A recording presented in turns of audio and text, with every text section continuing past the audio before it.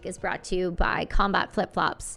Bad for running and even worse for fighting, Combat Flip-Flops are your ticket to the unarmed forces by providing you with the military-inspired quality footwear for men and women. Be sure to enter the code UNITY at checkout to help support the podcast. And in support of women in developing countries, head over to combatflipflops.com and become part of their unarmed forces today. Can we talk about our matching jackets for a second? Yeah. Like what an ad for war for him. Like what an ad. Just everybody get on board with the hoods. Dude. You know what I keep making jokes about? I said I feel like an Ewok. I was gonna say like that's Star Wars level shit. I don't even understand Star Wars, but I know that's what this looks like. Yeah, it's like a rebel Ewok. Okay, well, and then we're both the same fucking tiny height, so it just accentuates it even more. I keep walking in the door going, G.I. Joe. Oh my God. You know what we need to get now? Because I know Tyr has them. He was wearing the pants in the same print when I met him that weekend, and I looked at those pants and I was like, bro, I need those pants. And he's like, I found them, but I have like a bunch of, I was like, we need to get full onesies and put our hoods on. And we would look like two little, don't tell me Black Rifle would not use that for a skit somewhere. just two midgets. We'd have to get them specially tailored though, because I imagine that there's like no one in our size. Yeah. Shush. Yeah, you There's shush. Yeah, it's fine. I don't care. Kenny's here too. Kenny's somewhere in the office somewhere. So he pops his head in once in a while. Everyone's used to the dogs on the show at this point. Let's be honest now with ourselves. Yeah, we're in Tennessee, and so Piper is usually by herself and like really quiet. But now she's got other dogs to rile her up. She's got people to rile her up. Other people to rile her up. I love it so much. So we were talking about our Botox faces, and I was saying that my forehead feels swollen, so I'm not wearing a hat today.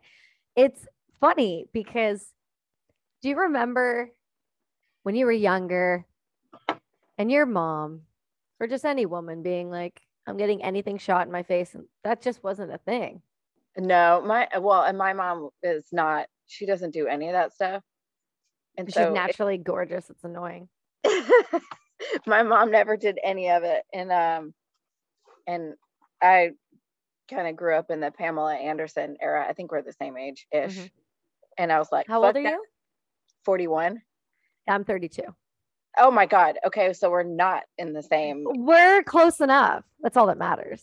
Well, Pamela Anderson era. So I was like, I am getting big fake titties and I will do whatever I need to not look old as fuck. And I had no shame. That's okay. Yeah. I got mine fixed after my son. That's why I got mine smaller after my son. Oh, I see. I went up. Yeah. Literally like the movie, you went up. Yeah. I mean, there's hilarious pictures of me with like all geeked up on drugs, but right before the surgery, like holding one of the implants in the doctor's office. Like I was so excited. I was also out because I'd only had one surgery before that. So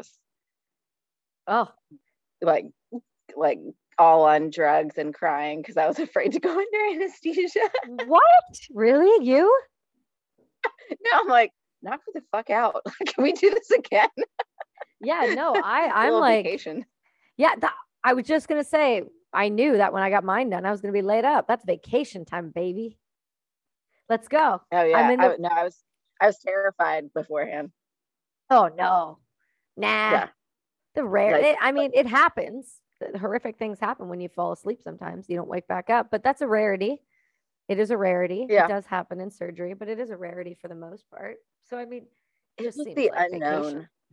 Yeah. So you struggle with the unknown, do you? So you got a control problem, do you?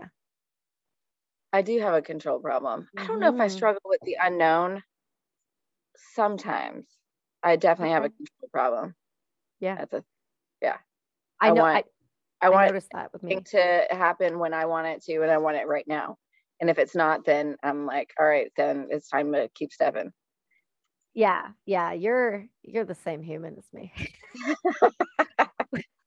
You're the time for slow shit waiting around on it anyway. That's because when you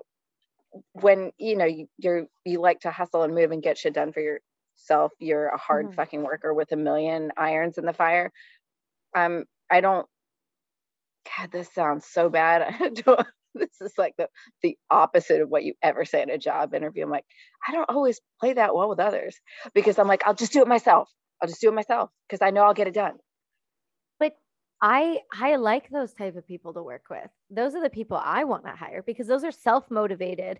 Those are leadership-driven individuals. Those are people who take a lot of pride in their work. So they're going to work their asses off for you. And if you can get those type of people to be down with what you're doing, they will go to the ends of the earth for you. So no, I prefer those people. It's like not the answer that anyone wants to hear in a job interview. They're supposed to be like, I am a team player and I work really well with everyone else. I'm like, just give me my space and let me work. You're like, by the looks of your face, do you really play well with others? I feel like you're lying. Yeah. I don't know. Nobody Can would you believe see you. the look on my face? Because I can't really move mine that well either. yours is barely moving. I feel like mine's I just had it touched up yesterday. So give it a minute. I'm sure I'm due soonish. I can move my eyebrows a little more than usual. Yeah. I feel like when you start to, I know. I listen to us. We're like, we never thought we'd be those people, but I'm like sitting here being like, does it move? Is it moving? Yeah. Just my eyebrows. Fuck me. Well, you know what I'm good with? Like I'm solid. Yeah, I'm like good. Like go eyebrows up. That takes my migraines away, and then I'm happy. That's as long as I don't get headaches, I'm not happy. As long as I'm not happy. As long as I don't get headaches, I'm happy. That really helps because I have this resting bitch face that's so painful that it just all the muscles. That's where all my muscles are. Everyone says like you've got quads. Yes. Taekwondo set me up well. I have legs. I have from the waist, no core. I'll go from the rib cage down. I'm like a brick shit house. I'm solid.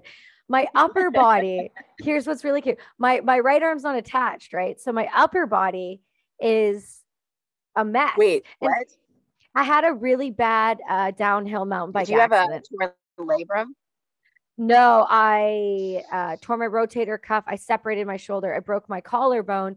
And when everything healed on its own, it healed wrong. So my collarbone comes out my back now. And because I had an infection after the surgery, the collarbone that goes from the midpoint to the actual shoulder dissipated and is just gone. Yeah. So my upper body is super weak. So here's what I figured out. All of my energy and everything is in the muscles in my forehead. And so if I can keep Botox there, it allows that to chill out. And then I can start working on my muscles again that have power because everything is my resting bitch face right in the middle of my forehead. Yeah, I don't have an excuse. I just years of bartending and just making that face that people like, fuck is wrong with you?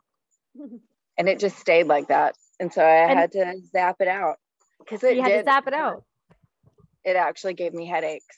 And it just, that thing that your parents say, like, don't make that face, it'll freeze that way. It froze that way. Oh my God. Isn't that a bitch? I totally forgot about that saying. And now that you said it, I hear it on repeat in my face from my mother. Yeah. Or like, don't sit too close to the TV or eyes will go cross-eyed. That happened twice. Yeah. Screens. Yeah. Screens. They're the devil. I mean, they're fantastic as we talk on one right now. I love them. This is making my life great. Screens are great. There's some pros.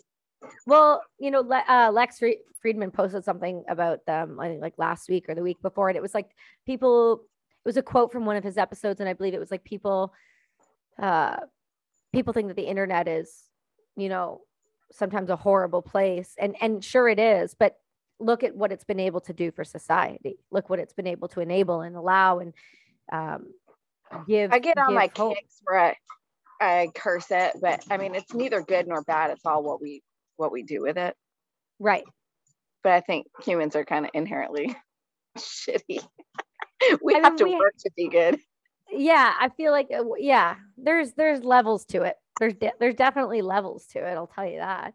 I know when I kind of got introduced to you through Griff, which it seems like, and again, yesterday, Griff was the guy getting the praise on the other end of the podcast for introducing me again to somebody else. And the other guy was like, I got to say thanks to Griff. And I was like, everybody? Really, Griff?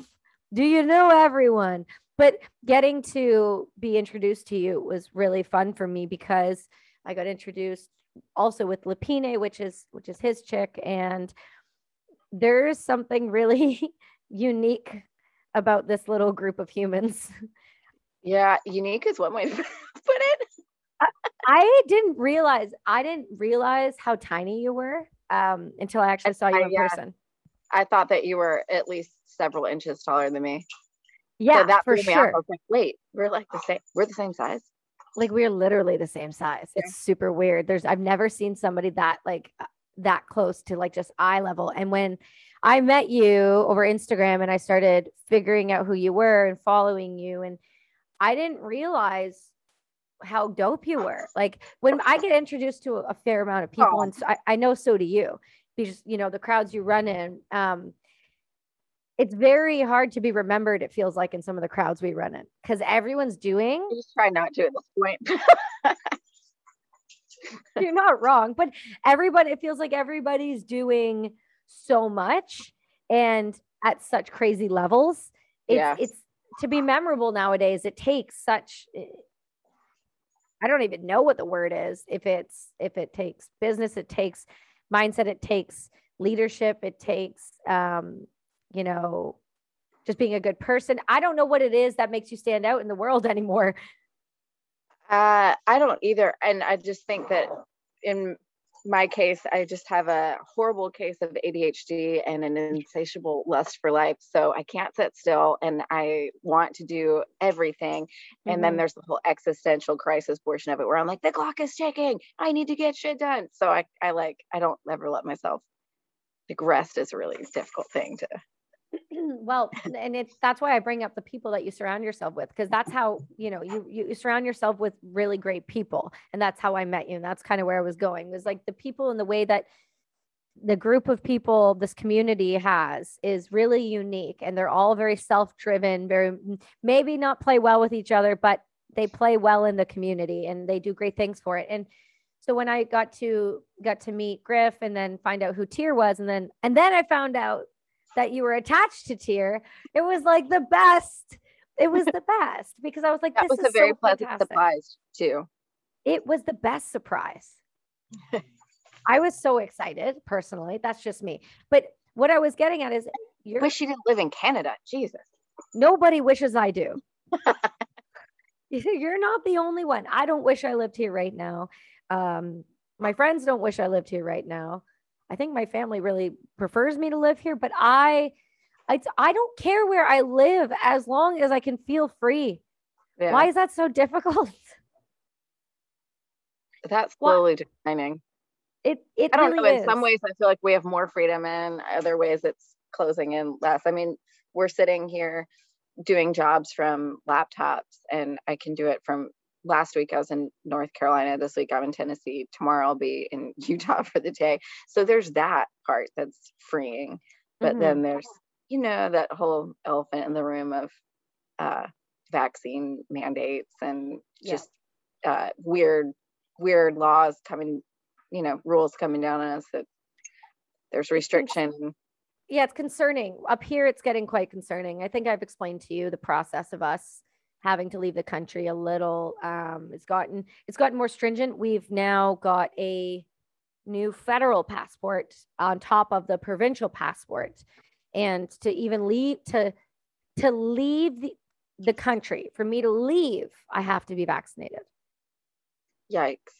So it's not even like to come home. It's literally for me to up and leave. Yeah. And they're not accepting, you guys aren't accepting Americans right now still, right? We are, if you're vaccinated. Okay. Because I know for a while the border was it was restricted. Yeah, you can, we're apparently opening on November 8th, the border to drive through again. Oh, that's good. As long as you're vaccinated. What do you That's do? You have to show a special pass, or just do you show your picture of your?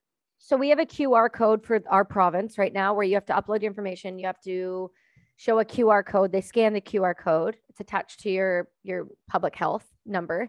And then you have to have now a federal one, which is a piece of paper, which is a letter with a QR code, but it has your numbers on it, your batch numbers, everything of the vaccine. And you have to have both of those things. And if you don't have, I think it is up until November 30th, you don't have to have that to travel. You can have just a negative COVID test to travel 72 hours before. Okay. Once November 30th hits, if you're not fully vaccinated, you cannot leave this country. Wow. For any circumstance. You will not get on a plane, a train, a bus, a car. You cannot leave the country. That's so nuts. Sounds very Russian. Yeah. Not even like the Russia now. Like old school. Like old school Soviet Russia, like the shady ass shit, like the Stalin level shit. Like, I don't care what anybody says. Oh, you're being dramatic. That's public health. You should care. You know what? No, no, this is freedom of rights to be able to move in and out of a country. That is your right. On our charter of rights, that is just what we are allotted is the freedom to move within our country freely without regulations and rules like this. And it's wrong. And so, no, I'm not being dramatic at all. I think I'm being realistic with what's happening within my country. And that's concerning to me as somebody who has fought for the country.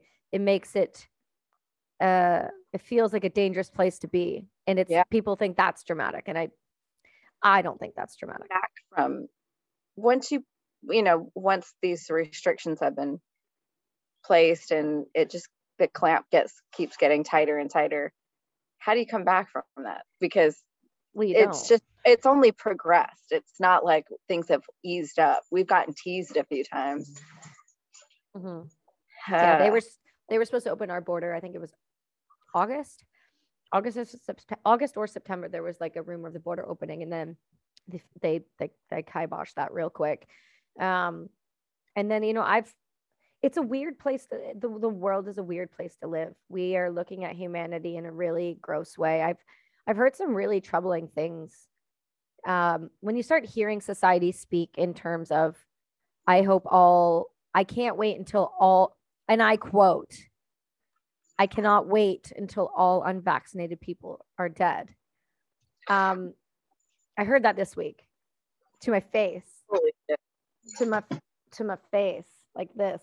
And I was like, oh, okay. What am I supposed to be? You don't want me to respond. I'll just be like, okay, cool. Cause that's not like 1939 level shit happening out of your mouth at all. Yeah. That's fine. Like, that's a human being. You're speaking about a human being. That's a life. I've got a lot of feelings on all this shit. Do you want to elaborate on those feelings? I don't want to get too far into all the politics and bullshit, but I don't understand how, if you're someone that has gotten it, and I've read the science, and then I've read, other doctors and nurses speaking about this that are, let me erase. I'm not being very articulate right now. So what I don't understand is if you're someone that's gotten this thing, how you need to get vaccinated, because if you've had the thing that you're trying to get vaccinated against, you've naturally gotten what a vaccine is going to do. And there's all these arguments about strain. I'm like, it's the same thing, whether you got it or you got injected with it, is it not? Maybe I'm just really not that smart. I think, no, it's not.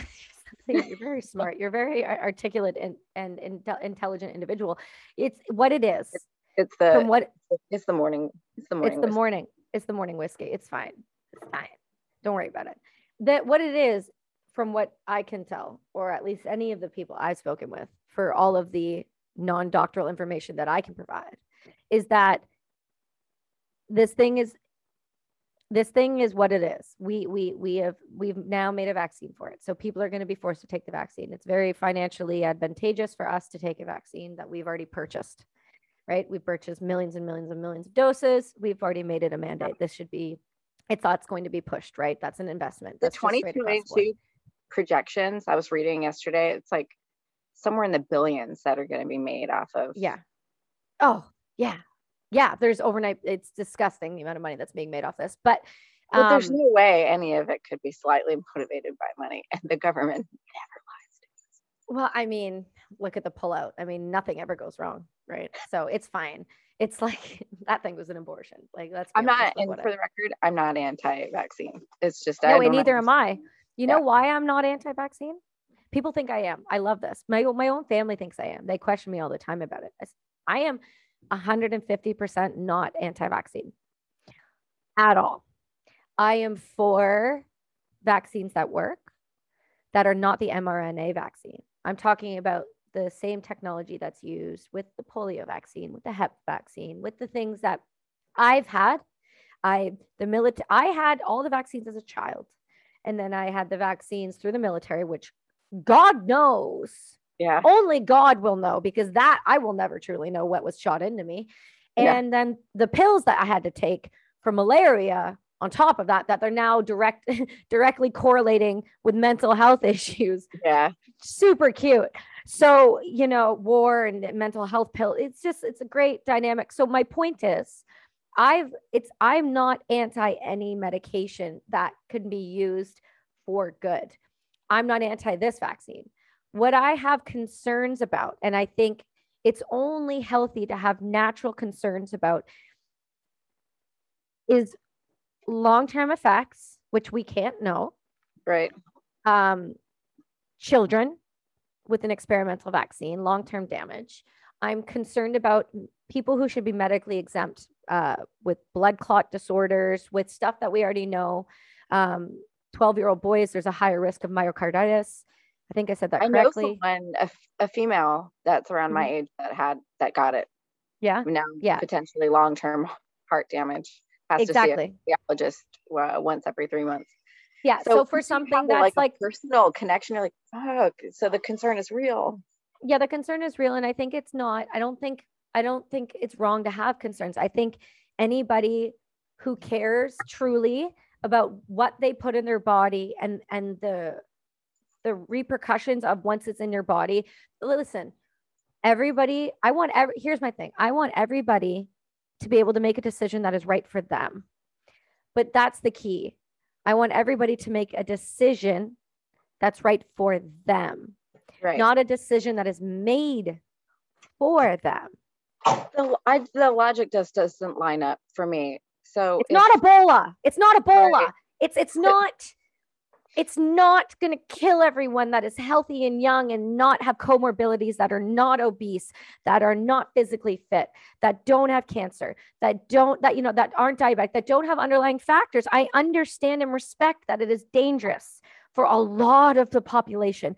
I am not insensitive towards that. Truthfully, I'm scared for the generation and what it's doing to the society and our humanity and our rights and our freedoms. That's my concern, not the vaccine. The way it's being pushed, I take concern in, and I think that's okay. The logic seems to be missing. And you read all these different, it's all science. You're reading different reports where they're all contradicting each other. I don't know if this is true or not, but I need to dig into it more, that the CDC had to actually change their definition of vaccine because of this one. The thing is that if someone wants to get vaccinated, but then another person is not, why are you afraid to be around the unvaccinated person if you are vaccinated and it's supposed to be protecting you? Like that part, I'm like, this. That's why it makes me sad. That's why it makes me sad and concerned is what it's doing to social division. Exactly. We don't need more divide. We need more unity. We need more open conversation. We need more either side to sit down at a table and feel comfortable to talk about the hard topics. We're going too far apart, and this is just driving division. There's a group in Canada doing it right now, and I voiced my opinion about it. I'm very disappointed. They're using the poppy as a bargaining chip to say, if you wear it, you're for freedoms. But if you don't wear it on Remembrance Day this year, Like if you're for the vaccine, you shouldn't be wearing it because then that means you're for control and you're for this. I'm like, don't bring vets into this. Don't you dare bring vets into this. And don't you dare bring the one time a year, the one day, Veterans Day and Remembrance Day. Don't you dare make this about a vaccine. Don't, because this is about people who have died. This is about the people we have lost, the mental health that we have had to endure, the crisis we've had to endure, the 22 suicides a day we've had to endure. Don't you dare use this as a bargaining chip. This is not fair. I don't agree with it at all. People disagree with me. That's fine. I take personal, that hurts. Don't do it. Yeah. Knock it off. I find that pretty offensive. And that's, the complete opposite side of where I'm coming from in terms of like, I'm not someone that's arguing for everyone to have it. Right. So, but for people to get pissed off and say you can't. Yeah. You can't wear a poppy and be anti-vaccine or anti-choice. Wait. Yeah. Yeah. Because what they were trying to say was if you're for, your freedoms and you're for that, you should wear it because that means you're for military. That means you're for our freedom of rights, our charter of rights, our right to choose. But if you're for the vaccine, they're like, don't wear it. Well, then now all that's doing is taking away support for the already. It's for the margin choice or not for choice or freedom. That's give other people the choice to select that for themselves. Correct. You're already taking from the people who already have had so much taken from them, and they're already marginalized, underfunded, underlooked after in every way possible. Don't take more from them. Like give them, like when we see people wearing poppies, it's a point of pride to know that you fought on behalf of that poppy. It's a point of pride. Don't make it something it's not. You don't get to do that with something that's from the 18 fucking, you don't get to do that. You don't. Anyway, my rant is over. It's fine. I won't say who it was because it's, yeah. Oh, it's fine. My point is where I was going was you're a pretty incredible artist. Hey. Well, thank you. Like that's one of the things I was getting on the Instagram train when I was going on that rant was that's how I kind of started to see who you were. And I was like, oh, she does like art, but then you do like more than just art. I really love the way you have it on Instagram where you like show time lapses of you making things. That's so cool. So my Instagram it's morphed a million times over the years. It started out with like pictures of my food and I started painting again. I went to art school and I started painting again a couple years ago. And then everything was art.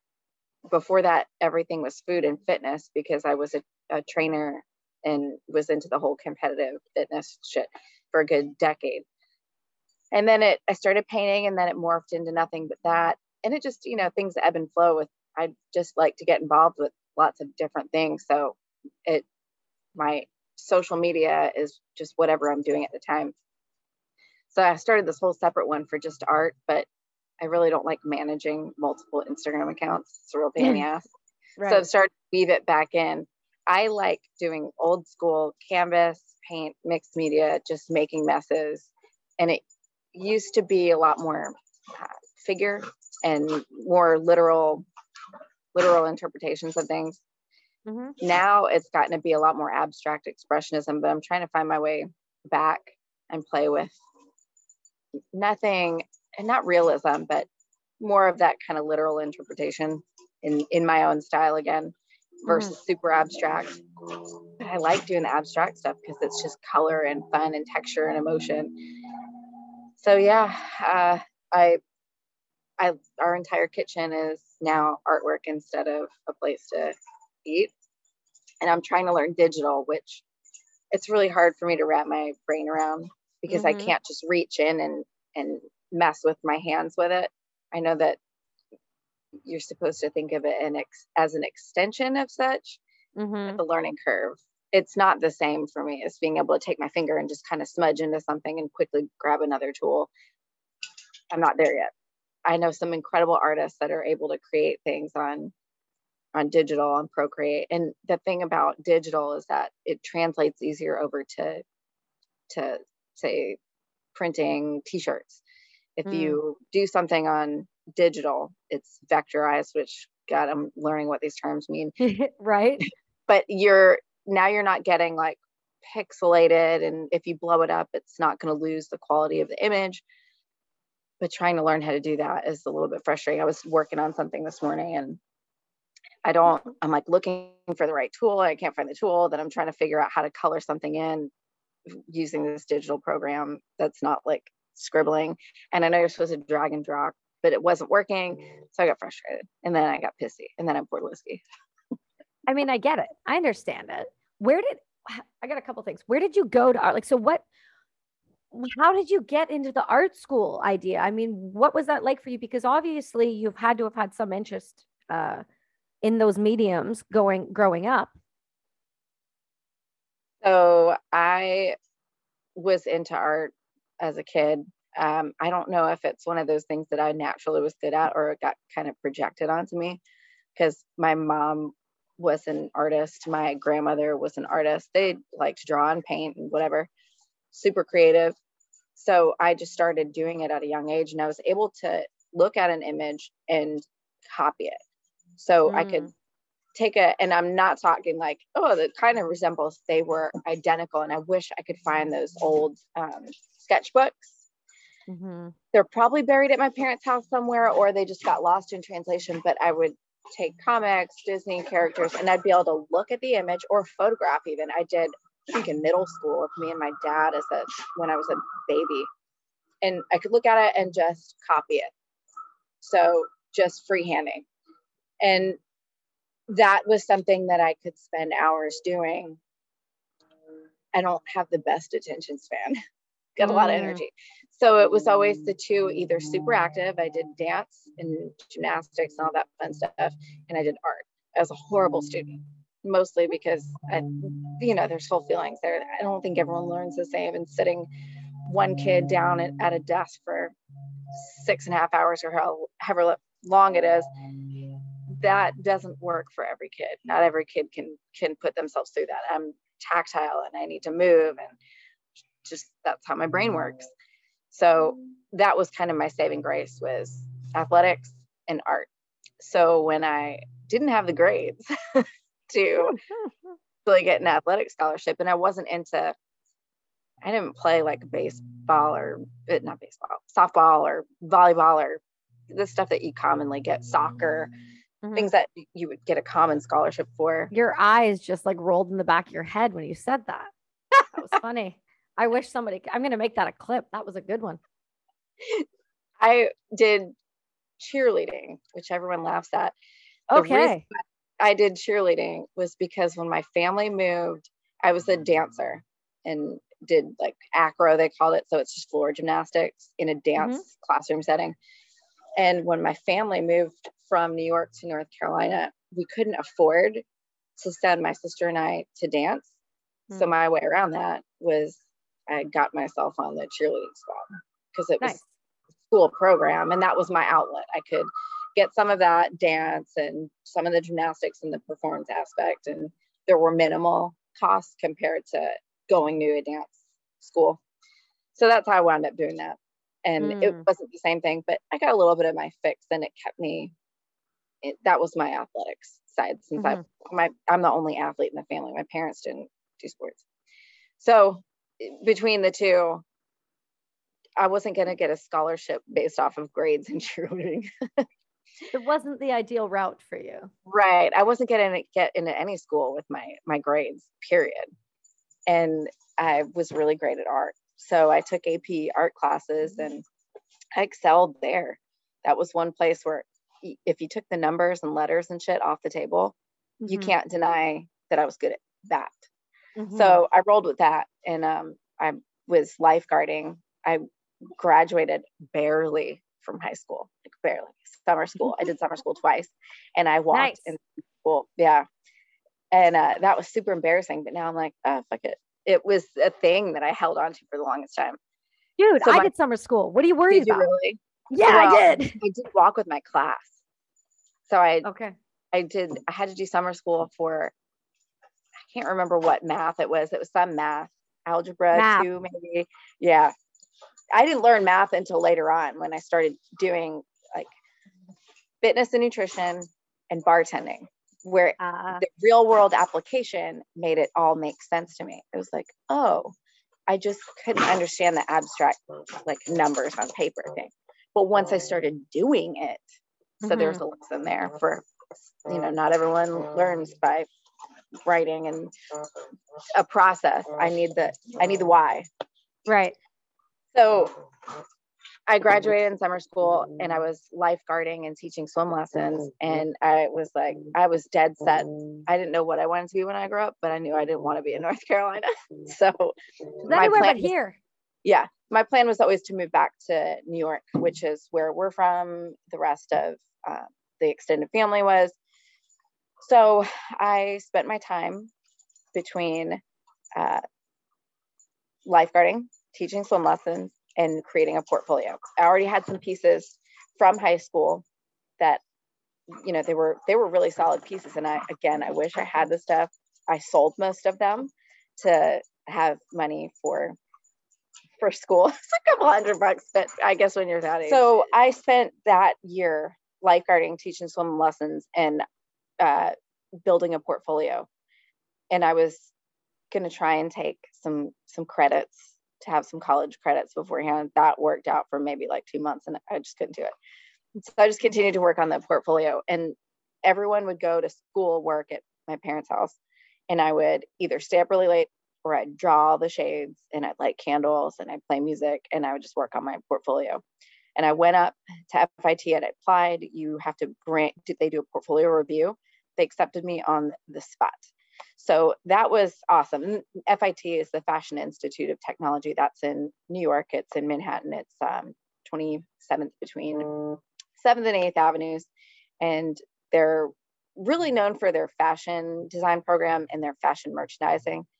But they've got a fine art program, which there's only a handful of schools that have, old school fine arts programs. And I just wanted to be back in New York.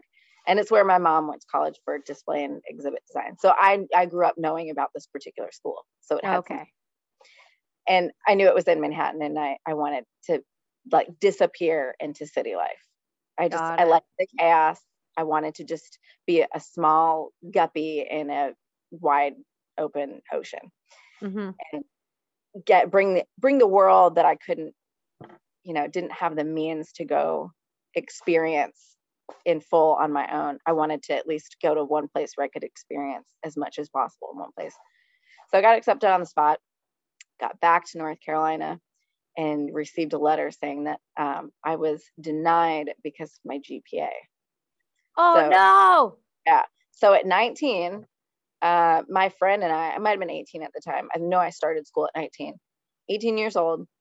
A friend of mine from high school and I flew up. Her mom worked for an airline by ourselves. We flew up the next day and I demanded a meeting with the dean. Oh, okay. And I was like, I pleaded my case. I was like, I was not a good student. It's not, this was never my strength, but I'm good at this. So please don't deny me the chance to have a future based off of something that I'm good at. You accepted me on the spot and then turn me down for grades that have nothing to do with the skill set that I'm trying to go to school for. And they accepted me. They took me on an athletic, what's that called? Academic probation. Right. So what you're saying is if you didn't do that, that wouldn't have happened. Like you had to take that initiative. You had to take that step. That's a huge step as a younger person. That's a lot of balls. If I had taken it on the chin and been like, okay, I don't know where I would have wound up. I don't know what would have happened next. So, but I was dead set that this was happening and there's no way that they were going to tell me no after such an emphatic yes. Like this doesn't make any sense. So I fought for myself. Well, and I'm glad that you fought for yourself and you deserve to fight for yourself. But what is it about tiny people that speak really loud that really just makes people nervous? I don't know. I don't know because clearly we're not like physically threatening. No, but do you know what I'm talking about? I find grown men are more nervous when you're small and loud. They're like, oh, what is that? What is that thing that's yelling at me? Unexpected, maybe. I guess. And I think we just get so fed up with being underestimated. I mean, this is my theory that you're not wrong. Get so fed up with like being underestimated at, as everyone starts shooting past us in the high school years, that you just start getting like crankier and crankier and feistier. Because I'm like, I'm not going to be overlooked just because I'm a couple inches shorter than you. Did you ever get I feel like we have a very unique thing I can talk about right now that I'm never able to talk about with people. Did you ever get people being like, you're overcompensating. You're trying to be too manly to fit in. You're cursing too much to like you're too verbose because you're little. So it's like this little chihuahua. Right. Do you ever get that? I'm sure it's more said probably behind my back than anything else. I'm like, there was never any like, I don't know.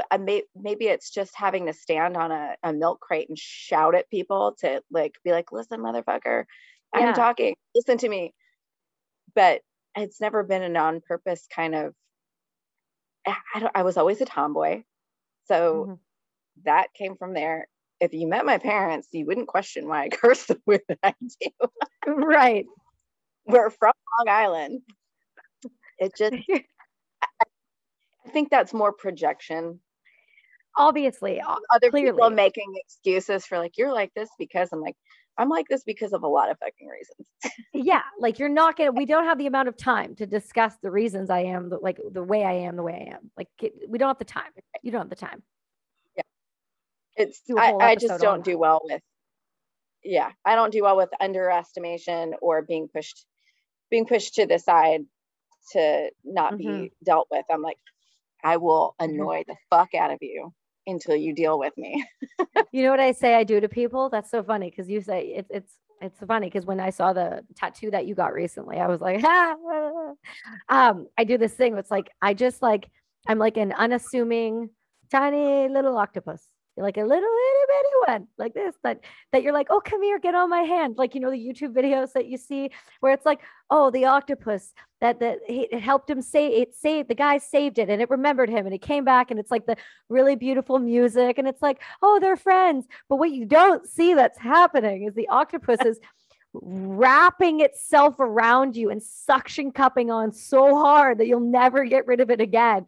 And eventually the tentacle just gets shoved down your throat till you get the point. What I'm getting at is that's exactly what I do. And then I saw your tattoo and I was like, I think you have to be like that. You kind of have to be like that in order to get shit done because no one else is going to do it for you. People aren't, you get rare occasions where people fight for you, but you've got to be, especially being a tiny female, not to pull the whole woman thing into it, but I think it is easier sometimes to get a, kind of pat on the head and push to the side. We look sometimes like kids.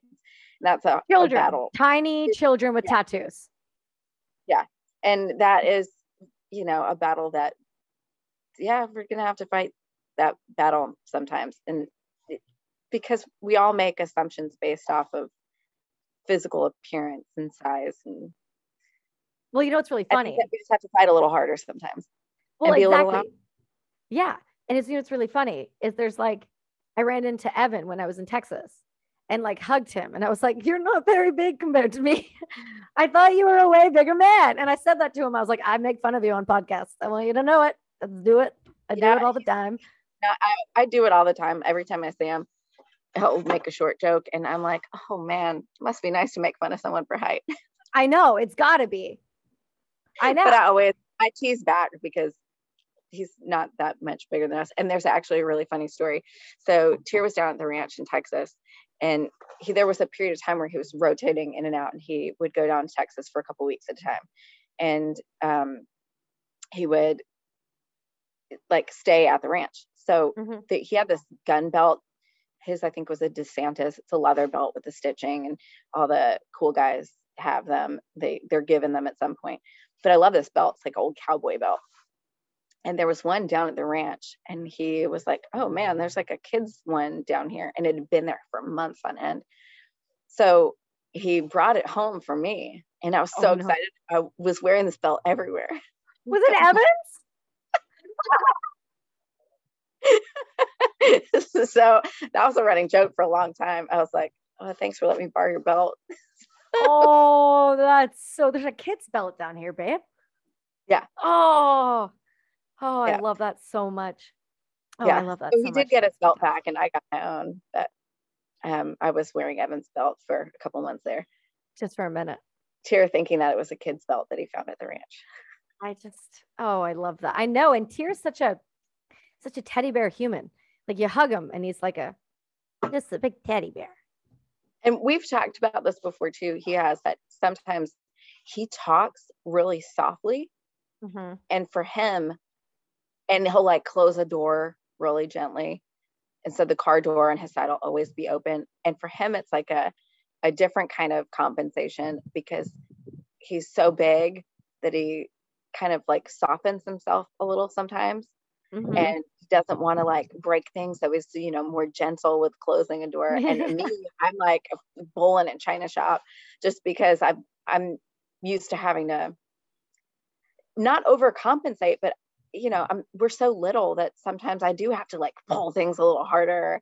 I think that's how I wound up being as freakishly strong. It's you are. It's annoying. You have to work with what you've got at this tiny size. There are certain limitations that I can do absolutely nothing about, and there are ones that I can. So what I can't do in height, I need to be really fucking strong. So that's just a matter of survival and capability. Right. You know what we should just start doing is what the British military do. We just carry small ladders on our backs everywhere they go. Seriously, I'm not kidding. When I was with them, they'll carry ladders. There'll be a ladder guy. He'll have a ladder to just climb up the wall. And I'm like, I just need to carry a ladder. I need to have a backpack with a mini ladder that's retractable that goes, and I can just. That's not a bad idea. I know it's not. That's really, actually, I'm going to look this up now. I used to always wear big fat platforms. That was my thing. But they're back in. They're they back are, in. But you can't run in them, says the woman that just bought a Crocs last night. You bought what? Crocs. I thought we could be friends, and now I'm questioning every decision you've made in your life. Lupina, I was talking to her this morning. I was like, I know Griff's he's gonna chew me out over this. And she's like, oh yeah, he'll burn them. I was like, I am not afraid to fight a grown man. She's like, I will burn them. Griff and I will hold you down, and we'll burn them when you're on your feet, and you'll learn a lesson. I need something warm, staying in the ambulance and getting out at truck stops. Get a pair of Uggs. Get it together. I couldn't do Uggs. I've got Sorrel at home. My Sorrel, how do you go from wearing those Sorels to wearing Crocs? They're the fuzzy line ones. And I had them shipped here to Tennessee because we're in flip-flops. I'm concerned at your life choices right now.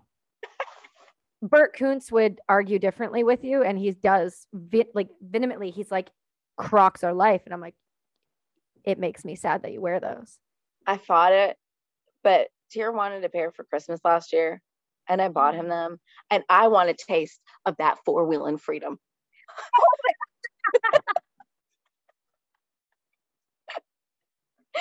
I've never heard that. Stick with me. All right, I'll give you the four-wheeling freedom, but I will only give it to you when I can't see your feet. I just can't know. I mean, I almost went full Realtree. Don't. Okay, I'm just letting you know. I didn't though, because you can mix camo. I'm living proof of it right now. I mean, I've got on multicam and woodland, and you can do it. However, I did go straight hunter green, forest green, solid and green. Super classy. They will match all of my shades of camo. No, all of my shades of black and gray. No, you don't get to use the word. You don't get to use the sentence "super classy" followed by Crocs. I am too far from the fashion industry to allow that. They have a fuzzy lining. I'm gonna call Daisy May and I'm gonna call Gage and tell him what you said. Gage is probably gonna take some of that fuzzy lining out of that four-wheeling freedom shoe, and he's gonna put it as a band on my fancy hat, just so that I would pay to see that. I would pay. You know what? Line the inside. Oh my God. You're welcome. So it's so fluffy that it just sits on top of my head like a old no like Mountie hat. No, you got to make it. I mean, yeah, kind of, but you got to make it so that you size accordingly to allow for the fuzzy, because the fuzzy does go down. It compresses around the rim when you wear it on your head. So it will. I hope that this fuzzy doesn't. I know. Look at the inside of these. This basically an ad for Warm Fuzzy. Is that how you say their things? This is some old school G.I. Joe shit. Yeah. This is, I mean, the pockets. If you guys aren't watching this, go watch this on YouTube, because this jacket, I call it my casual shacket now. I know all the pockets for all of the things that we can put in here. I know it's meant for magazines and a dump pouch in the back. However, I just saw this and I said, holy shit, look at how many snacks I can carry. Dude, there's activities and snacks. I could put so many things in here. It just goes right back to the pocket I had in the uniform, the left pocket where I always had the notepad and the pen. Then you got the lighter over here for all the threads you got on the uniform. You got to burn them. And then the middle, that's clearly for snacks. Or you can't tell me. Or hippie shit. Oh yeah, that hippie shit. My sage is up on top of the studio. It's up there. I was burning this morning because I was in a pissy mood because of Procreate. Well, it happens, man. I hear you. I feel like we should shaking his head at me. Why? Can he see you? He doesn't quite understand it's like, tell me, tell the listeners what you're holding in your hand. Palo Santo, man. Okay, explain it so people understand why it's important in life. It's a aromatic wood used by the indigenous peoples of Central America. Central or South? Yeah. South? It's commonly used in shamanic practices and correct for cleansing. I like this. I don't believe in magic. I'll go ahead and say that. Well, you can believe in magic. There's magic out there. I'm totally fine with that too. I'm not judging, but I can't wrap my head around that. But what I can wrap my head around is that this scent, stones, all of those things are really powerful mental tools for, and now I'm like blowing smoke all over the place. I think they're very powerful mental tools for, number one, for me, there's a Pavlovian response to this because I did go do some shamanic session work years ago. And so I associate it with that and deep meditative states. But it's a symbol. And if you attach a intention or a meaning to a stone, a scent, whatever, it's a really powerful tool. I've got a bag on me. It's one of those like hippie. She just pulled out I just want you guys to know, she just pulled out like a leather, tiny, itty bitty bag out of her chest that was on a rope that was tucked in her shirt, like you would think Pocahontas would. So let's see what's in the bag. So it's got a couple of stones in there, and it's got some dried herbs that has a medal that belonged to my grandmother. I'm not Catholic, but it was like old school, one of her old medals. Yes. And then there's some dried herbs in there somewhere at the bottom that came off of a rooftop a couple weeks ago in, God, where was I? It's so hard to keep up. Southern Pines. So each of those stones has its own intention or meaning. They're really tiny. And then metal is like, it's kind of like a family anchor. And then the herbs came off of this rooftop, basil and lavender, and I think there was some oregano.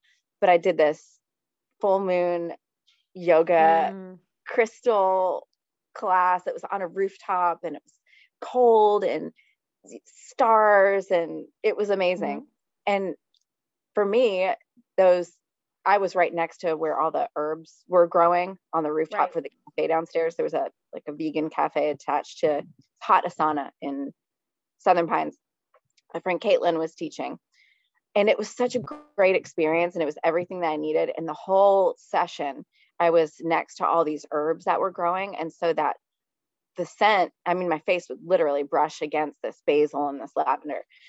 So it was just a really good reminder of that night. And I spent it under the stars, kind of realigning myself And she did a guided meditation at the end of the class. I had a really hard time focusing and getting, in the zone for the yoga. Still good to move. But during that guided meditation, it was the coolest thing ever, because haven't been able to experience this on my own in a really long time. But I remember at some point becoming conscious again. So I didn't fall asleep at all. But at some point, she went through the beginning of the meditation, and I started to kind of go with it. And without falling asleep, I lost all sense of myself. And that's the whole point of like a really great meditation, is that you lose sense of yourself and you melt into every, the universe or whatever, you become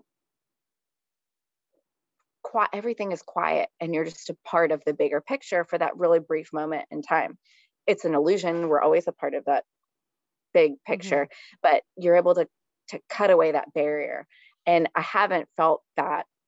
I haven't been able to achieve that on my own in such a long time, that it was such a magic moment for me to experience. I don't even know how long it was. It was probably in reality a couple of minutes, but it felt like an eternity. And it was so cool to, like, when I did like realize consciousness again, that I exist, the I, ego, I don't know how to explain it. It was like I'd just taken a mini vacation, and it was probably only a couple minutes long. But I plucked some of those herbs off of the plant at the end of the night and shoved them in that little hippie bag, just as a reminder of that feeling.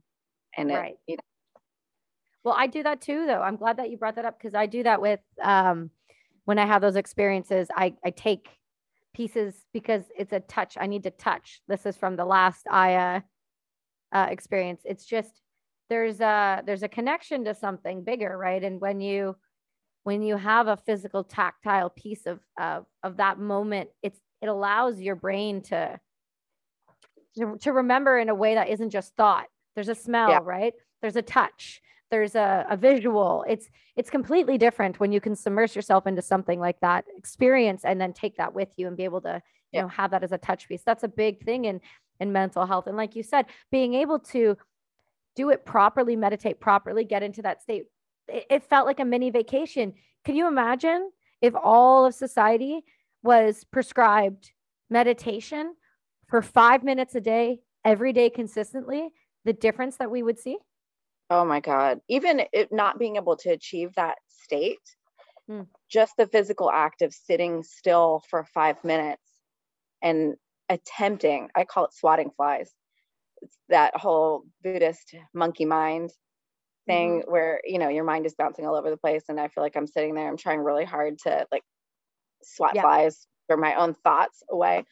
And most people would not consider that a successful meditation session, but it is still a successful meditation session, because you forced yourself to sit and you're conscious of what your mind is doing on its own. So it's still a practice in sitting still. It's still making you aware of your mind kind of running amok on its own. I'm a huge fan, and I'd gotten away from all of that stuff for a really long time, and have just kind of recently started to find my own way back to it. And for me, being such a tactile person, all those little tools, I used to have such a big rock collection.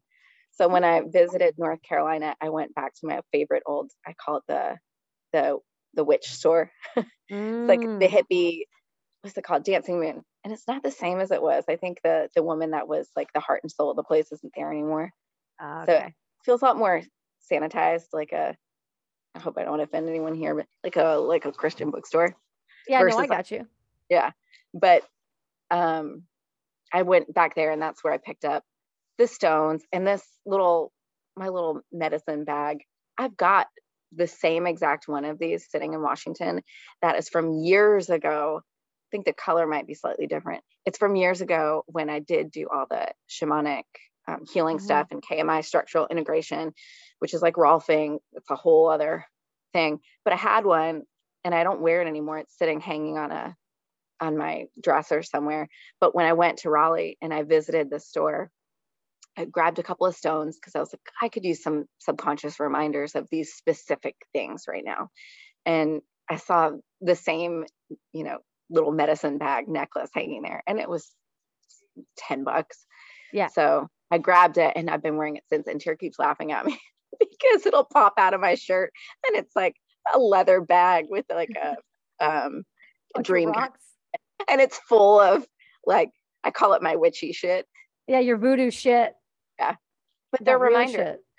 Yeah, it's grounding. They're things. Yeah, so I think that stuff is really important. It's incredibly important.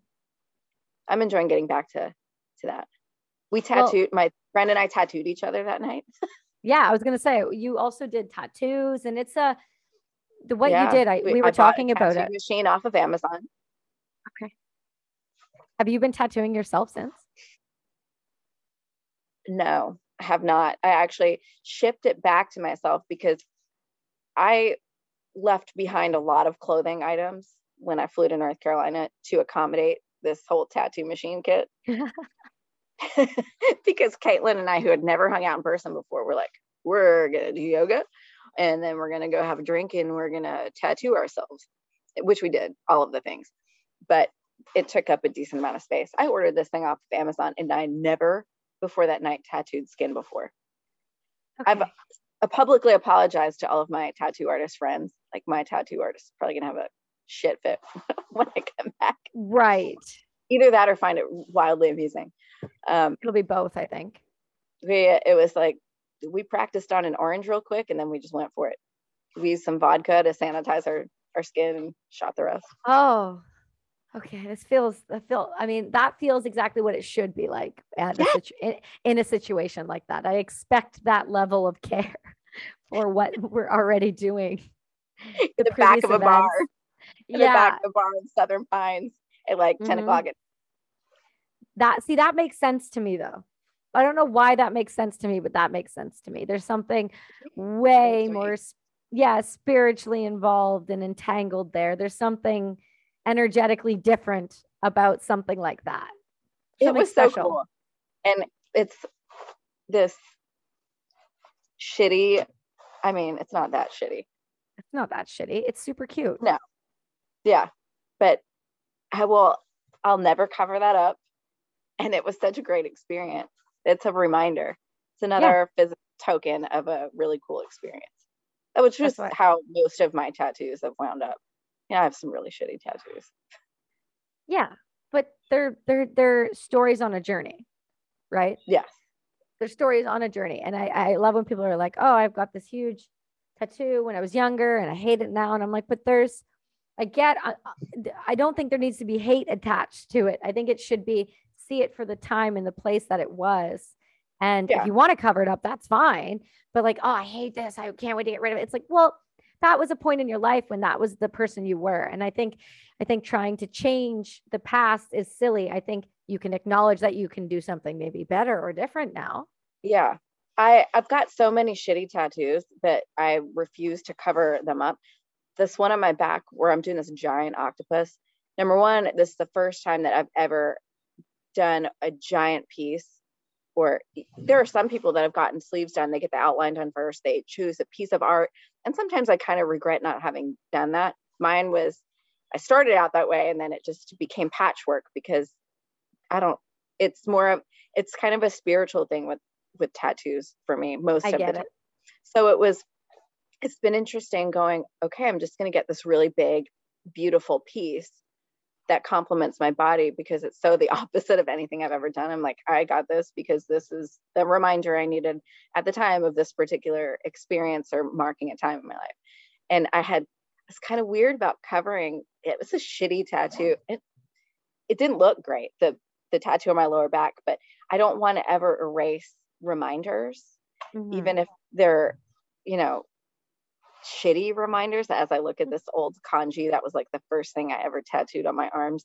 And I remember the exact time. I remember looking down at it at my old job after getting it done. So that's the thing that when I look down at it, yeah, it's a shitty tattoo. It's a fucking kanji that says fire, fire. It was supposed to be some sort of perseverance there. It says fire, fire. but I don't want to cover it up, because when I look down at it, I'm able to stand in, 25-year-old Nicole's shoes at my old job, personal training at Bally's in Copeg, New York. And good, bad, or ugly, it was a part of my life. I don't have a ton of pictures that survived what I call the Great Fire, literally. But I can look at some of the markings that I carry with me every day and go, that's who I was then, or this is where I've grown from now. I can't look at a photograph, but I can look down at that ink and I zoom back into the moment that I got it, and the things that I was doing at that time. So they're still really valuable, even the one that says live, laugh, love. Because you have to live, laugh, love. Okay. You have to. We were talking about it.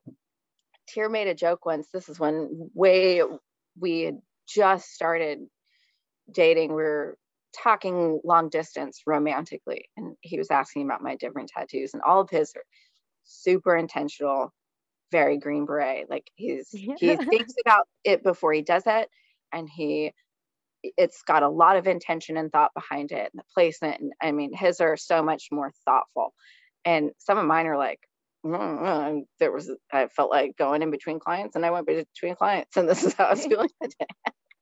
But he was like, well, at least you don't have one that says live, laugh, love, like making a completely off the wall joke. And I started dying, and I sent him a picture back of the inside of my left wrist, and he was like, shut the fuck up. That's the best. Live, love, laugh. And Logan, we were all talking about it recently, and Logan, I was like, I don't know, maybe I'll cover it up someday, but I'd feel kind of weird covering it up. And he's like, well, why did you get it? And I said, well, I was living in New York at the time, and my parents, to this day, still Italian family, they always had a sign over the dining room table, and they had one over the kitchen table, and it said live, love, laugh. And I think part of me was kind of homesick, missing family. And I had just gone through a period of time where I was dieting really strict for these bodybuilding fitness competitions, whatever else. And it's very strict, very stringent lifestyle. And I have a tendency to get very one-track mind and very serious. So when that process was done, and I was trying to remind myself to lighten up and eat some M&Ms once in a while and kind of reconnect with, I was being so robotic, and I got this silly tattoo to remind me of, what life is really supposed to be about. And so that sign that hung over my parents' dining room table where we all shared meals. And he's like, well, there you go. I'm like, you right. See? And now it's just a really funny point when every time someone makes fun of that, I'm like, yeah, because there's a reason for it. And that's beautiful. Having meaning like that. I agree. I don't think you should ever cover those types of things up. There's a reason that you do everything. And it's whether you realize you're doing it or not, right? Those are all important moments that make us who we are. And that's what makes us all unique and special and different and weird and not weird. And that's why I love people like you, because you're able to see things for what they are.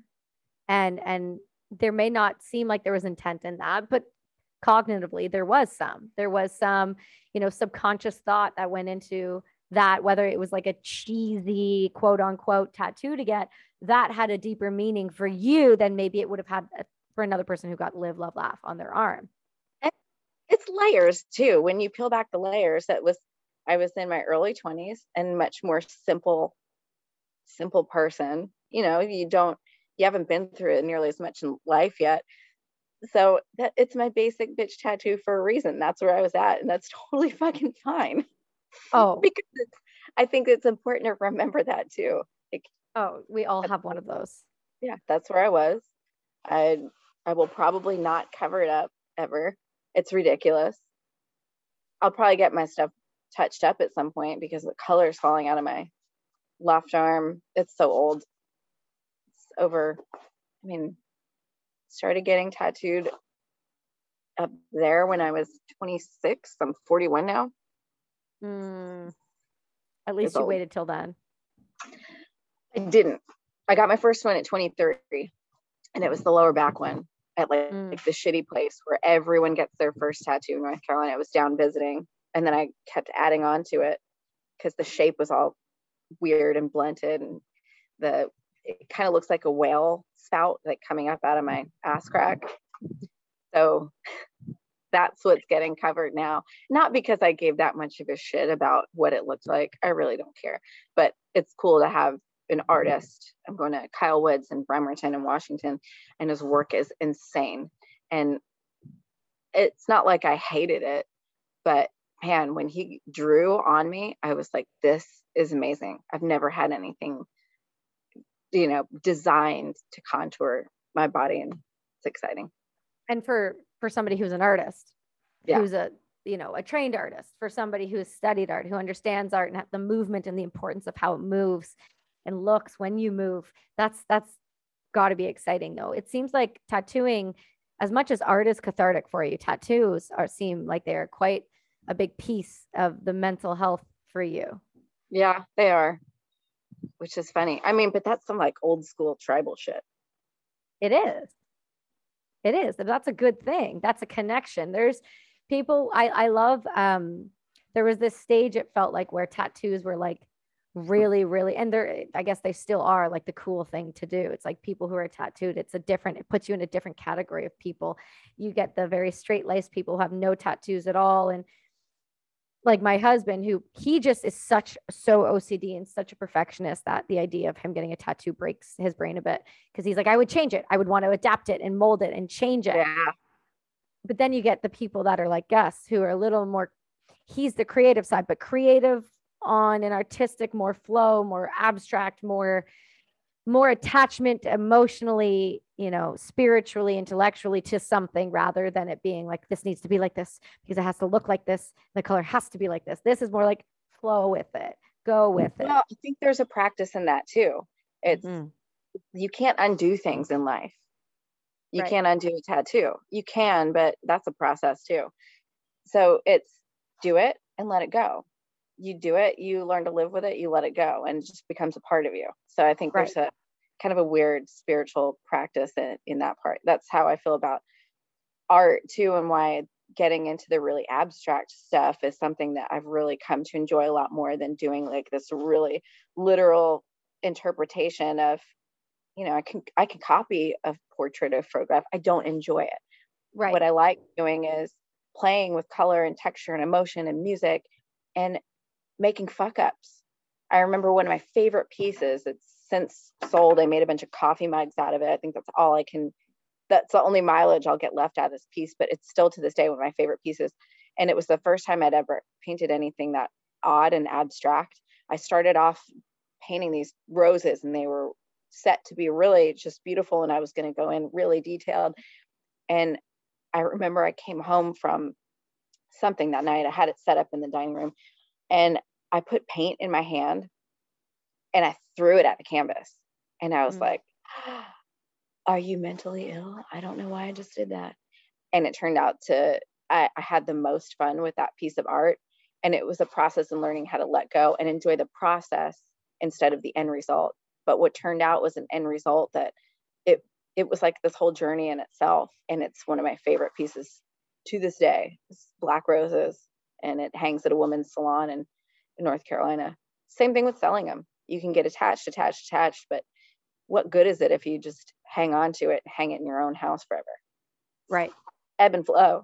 You got to let it go. And then the urge to create is, that helps to fuel my urge to create again. If I just hang on to everything, I think I went through a phase of like 10 years where I didn't paint anything because I just toted the same 10 pieces around with me every place I moved, and I hung on to them so tightly. And when I finally was like, I need money, you get used to the idea of parting with these, magically I started painting again. Because you had no space, right? It's like writing. You have to journal, you have to get it out to make room for your new thoughts, right? There's a quote, there's a poet, J.M. Storm. I've read his stuff. I'm obsessed with him. And it was like, sometimes I think that the quote was around like about hearts breaking. When a heart breaks, it leaves room. It leaves room to grow. I'm totally butchering it, but it was a really beautiful poem. It was in my head book, but I got them and I'm like super obsessed with him right now, just I didn't realize freaking I had fantastic. Sorry, I had to text Yeah, her back who's helping me with shit at the office. I just got them. Ooh. Yeah, don't tell me that's not aesthetically beautiful. But yeah, it's in here. They're really simple. Yeah, it's absolutely incredible poetry. Anyway, my point is letting things out and letting go of things allows for the new things to come in and create and thought. And that's what's really beautiful and about what I love about you is the way that you do your art and the way that you describe it and how it helps you, you know, physically, mentally, and throughout life. And I think it's a really beautiful part of you. And I want more people to know about that part of you. And so I'm really excited to see what you have coming and what's going on with you. And can you kind of tell everybody kind of what you're up to, where they can find your art and where they can follow you and how they can kind of go on this journey with you and support you? So I am on Instagram. I have a website. I don't ever update it. Hopefully in the future I'll change that. I'm really resistant to certain parts of technology still. I'm on Instagram as that girl Nicole something, and Nicole is with an H. I've got an art page, I've got a whiskey review page. They're all linked on that main one. There is a link to my website, but again, I don't really update it. But my regular Instagram will kind of direct you in all the right places. I'm working on some special projects for different people right now, which in the next year will hopefully be made a little more public. They will be made a little more public, but keeping those on the down low right now. Don't tell anyone about those yet. Leave that energy. Let that energy stay where it should. And when it's ready to come out, then you'll come back on and you'll tell us all about it. Yeah. So there's art on that. On my Instagram, it's kind of a conglomeration of everything. There's art and outdoors and adventures, shooting. I don't have a clean looking Instagram where everything looks uniform and I'm involved in one particular thing. It's just never been who I am. So enjoy. Enjoy. Yeah. Look for the art. I probably post art stuff on there at least like once a week. There's a separate page for art. It's just, I don't schedule my stuff. I don't plan it very well. Okay. It's just what I'm doing. That's okay. And we'll tag them all so that everybody will be able to follow them all and support them all. I love it. So there's that. Well, you're awesome. And I'm super glad that you came on and we finally got this done and we got this locked in and recorded. All of the listeners will go follow you. Don't worry. We need to fix this Canada border shit because we need to hang out. I mean, I've got some big stuff I really want to do in the next year. And this I will throw out there because I think that if I just throw it out there, we're going to make it happen. We've talked about this. I just want to reconnect with that ridiculous, old hippie abstract. You know, that quote about, this is the one I want to leave people with. I'm excited to hear. I want to dance to like bongo drums and shit. That's my thing right now. With like fire and like barefoot and like, I'm so right there. Tribal drums. There's something about that like old tribal drumming. And when I used to go out to clubs in New York, I loved like that, like really primal tribally house where it's just drums and you just lose yourself. And we all lose that connection easily. I think you have it when you're a kid, and then somewhere we're told that we're not supposed to let ourselves go like that. But there's this great quote that says, in many shamanic societies, if you come to a medicine person complaining of being disheartened, dispirited, or depressed, they would ask one of 4 questions. When did you stop dancing? When did you stop singing? When did you stop being enchanted by stories? When did you stop being comforted by the sweet territory of silence? And I love that because it just reminds me of all things, letting go and art and forgetting, stop giving a shit what anyone thinks and just completely lose yourself in the things that make you feel good and feel alive. So my whole vision that I really want to make happen at some point is I want some like really cool women's weekend where we've got, or it can be both, just maybe what I'm talking about is burning. But it would be really cool to have like a women's weekend where we've got some sort of like people that know what they're doing, indigenous drumming to come in. And so it's authentic.